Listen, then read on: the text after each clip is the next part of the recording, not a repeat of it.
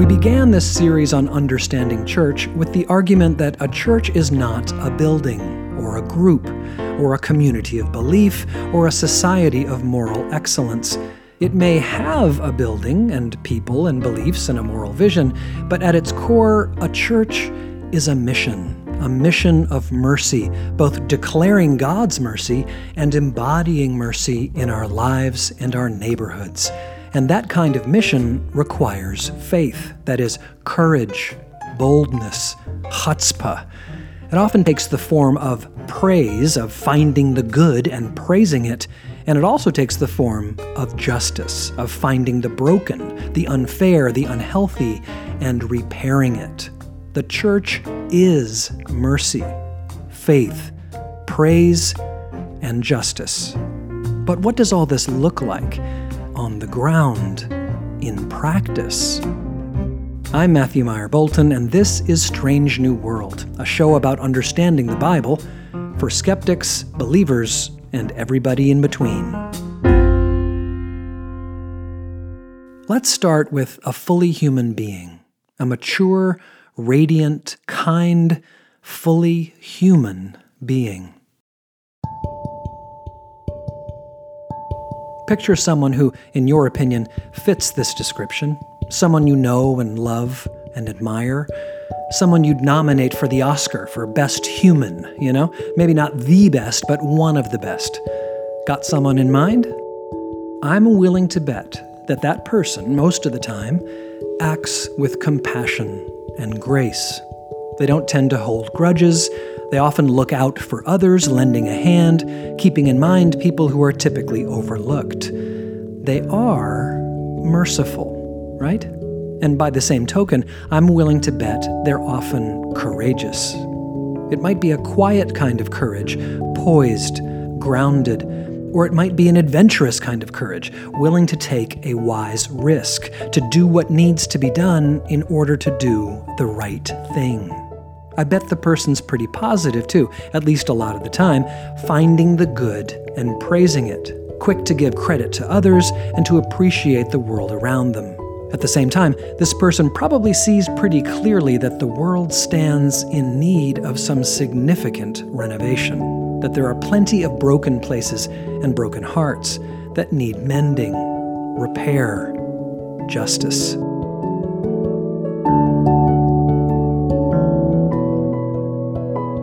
When I was growing up, my mother once gave me a quote on a slip of paper that I ended up putting on my mirror in my bedroom. A few lines from the beloved writer E.B. White, the author of Charlotte's Web, as it happens, and also a distinguished essayist. Here's the quote: "If the world were merely seductive, that would be easy.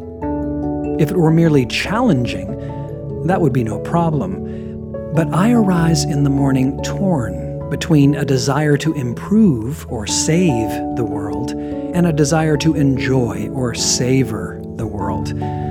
This makes it hard to plan the day." My guess is that person you're thinking of, your nominee for Best Human, does a relatively decent job of planning the day, striking a graceful balance between improving the world and enjoying the world, saving and savoring. And when it comes right down to it, that's what the church looks like in practice. From this angle, the question really isn't what is the church as much as what is the church for? And the answer is, well, saving and savoring, yes, but more to the point, what the church is for is helping to create and support and empower people like the person you're imagining, merciful, courageous, appreciative, and just, little by little saving and savoring the world.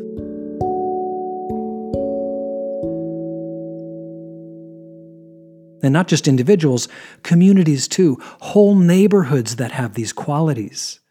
But how do you do that? Well, for one, no one can do it alone. We need company. We need fellow travelers, companions along the way to help us plan the day.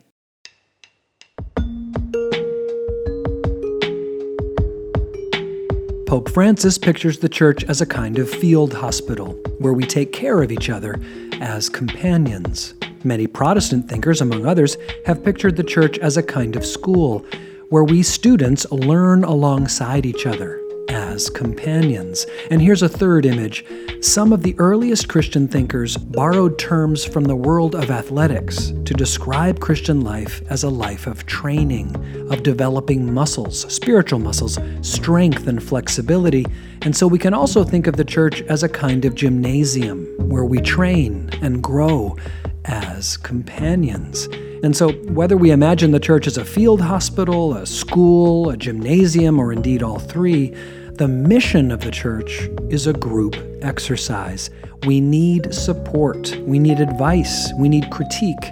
We need models. We need encouragement, inspiration, sparring partners, challenges, collaborators. We need friends. And so the church, because of its mission, takes the form of a group, gathering in a home, or if it gets too big for a home, in a building. And it gathers not just a few times a year if you really want to heal or learn or get into shape. The gathering needs to be regular and frequent. It needs to be weekly or a couple of times a week. I mean, this stuff isn't easy, right? Improving and enjoying, saving and savoring. It makes it hard to plan the day. And those gatherings, well, at their best, they're designed and organized accordingly. Sermons and prayers and testimonies should circle around the church's mission of mercy. That could mean actually purveying mercy. Many churches are connected with or even run ministries like health clinics and job training or welcoming refugees and on and on and on. But it can also mean supporting other organizations nearby who are doing the purveying, lifting up those organizations and praising them.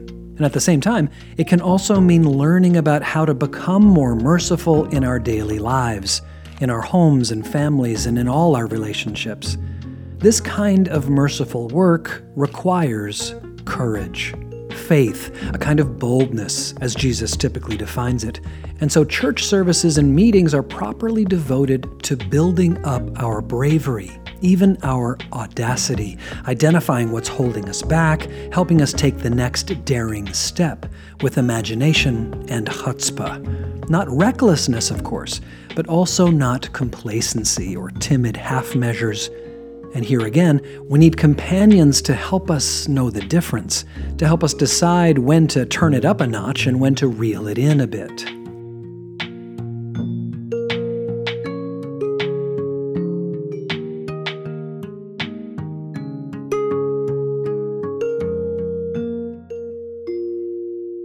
Here at SALT Project, one of the things we do is we make films and other kinds of resources.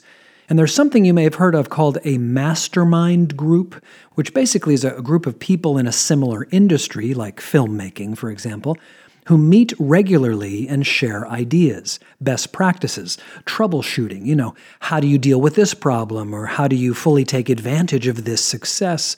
You can think of a congregation in a similar way, as a kind of mastermind group, a supportive, action-oriented workshop for people who long to be more merciful and brave, which is to say, more loving and faithful.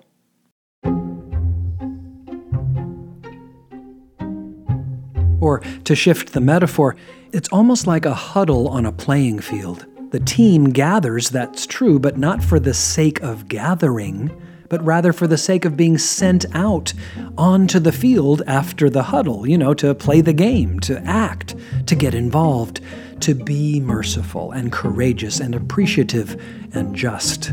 In the huddle, we ask each other, how can we bring more of God's mercy into the world? What issues of justice are alive in our neighborhood, and how can we effectively engage? What good work is already happening, and how can we lift it up and praise it? Where do we need to be more courageous, more inventive, more bold? And by the way, this is where the Bible comes in, as a central instrument for helping us wrestle with these key questions. The Bible is a means, not an end, a library of stories and songs and wisdom around which the church huddles and reflects and learns and strengthens and grows for the sake of being sent out into the field. That's the ideal anyway. It doesn't always happen, but it sometimes does. And even when it doesn't, it could. God knows we all have room for improvement. In fact, in each of these key areas, mercy, faith, praise, and justice, there are constantly ways to improve and also serious pitfalls to watch out for.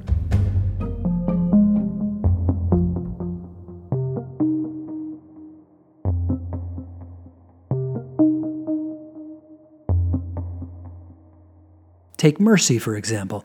Mercy can take the form of kindness and respect, but it also can take the form of condescension.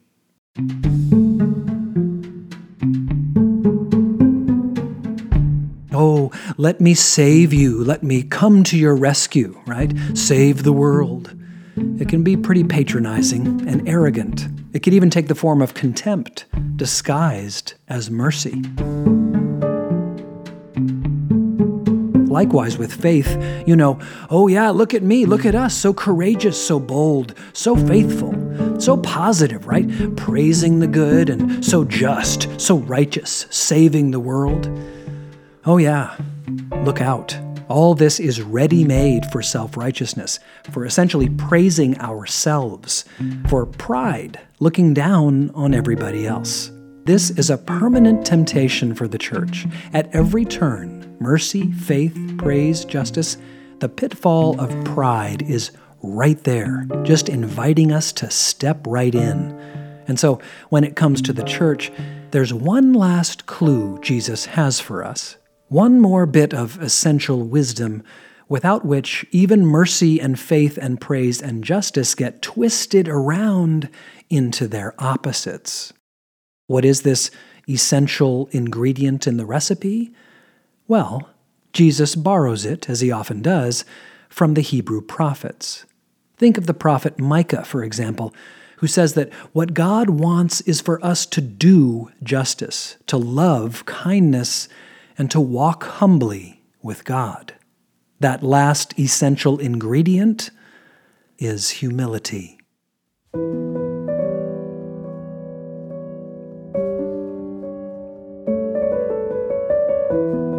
One of Jesus' most famous parables on this subject features a Pharisee and a tax collector.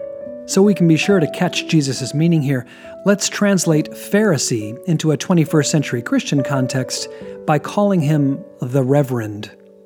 So, in the parable, the Reverend enters a church and prays a prayer of thanksgiving, but it's a grotesque parody of gratitude, ostensibly thanking God, but actually pointing toward his own alleged virtue and religious diligence. He spots the tax collector on the other side of the church and prays, "Oh God, I thank you that I am not like this tax collector." Indeed, as the Reverend understands himself, he is an excellent, upstanding citizen. He needs nothing. And so he arrogantly thanks God for his perfect self-sufficiency, his piety, his righteousness.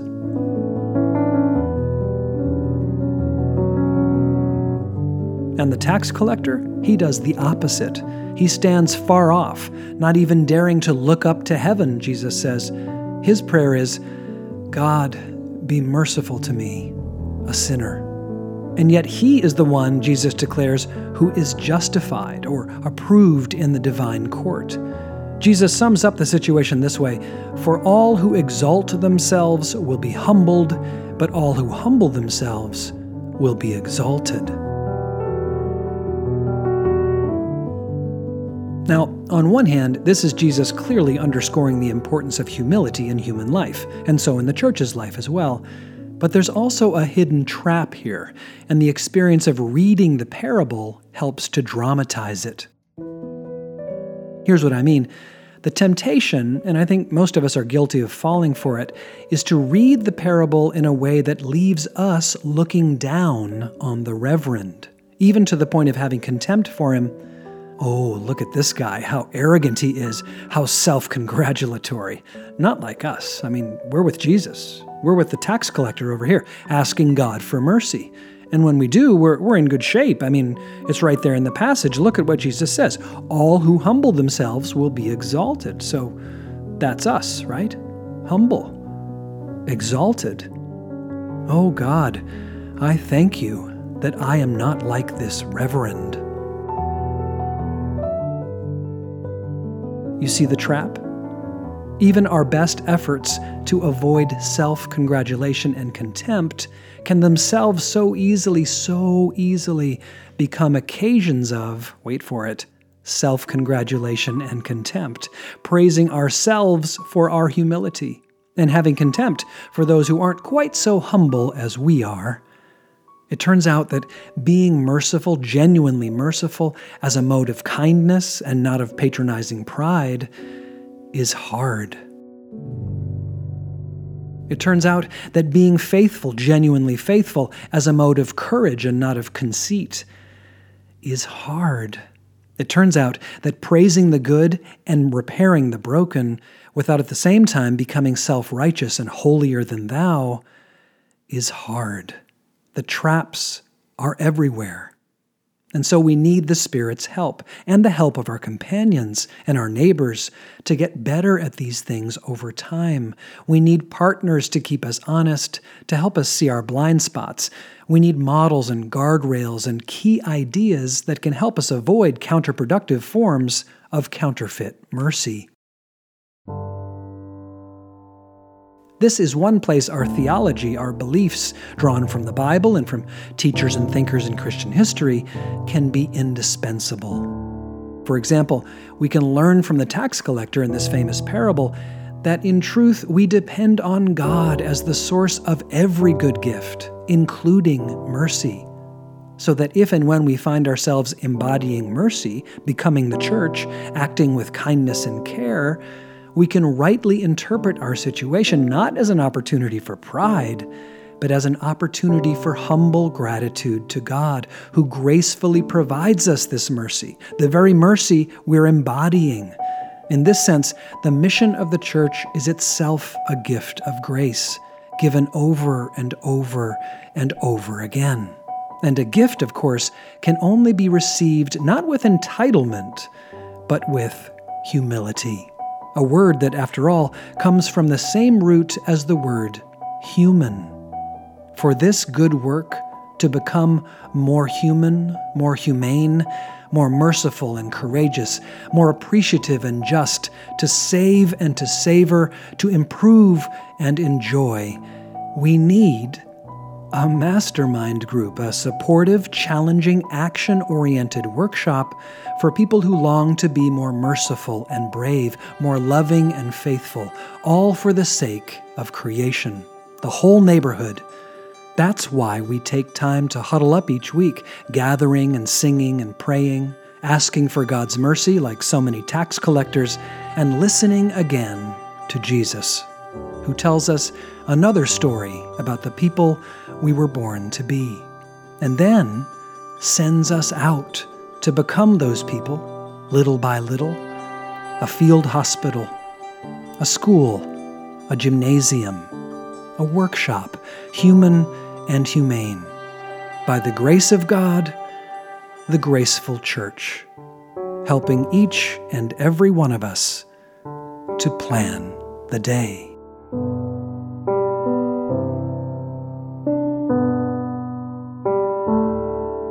Strange New World is a SALT Project production, written and produced by me, Matthew Meyer Bolton, with help from Elizabeth Meyer Bolton. Music is by Blue Dot Sessions, Pablo J. Garman, and Epidemic Sound. If you like what you hear, spread the word and give us a review on Apple Podcasts or wherever you listen. It really does help people find us. And drop us a line at community@saltproject.org. This episode concludes our 5-part series on understanding church. Our next mini-series will come out just in time for Advent and Christmas. It's based on the work of one of the most beloved and brilliant poets in the English language, the son of a pastor and a creative Christian thinker in his own right. That series will be called The Gospel According to E.E. Cummings. Thanks for listening, and see you next time.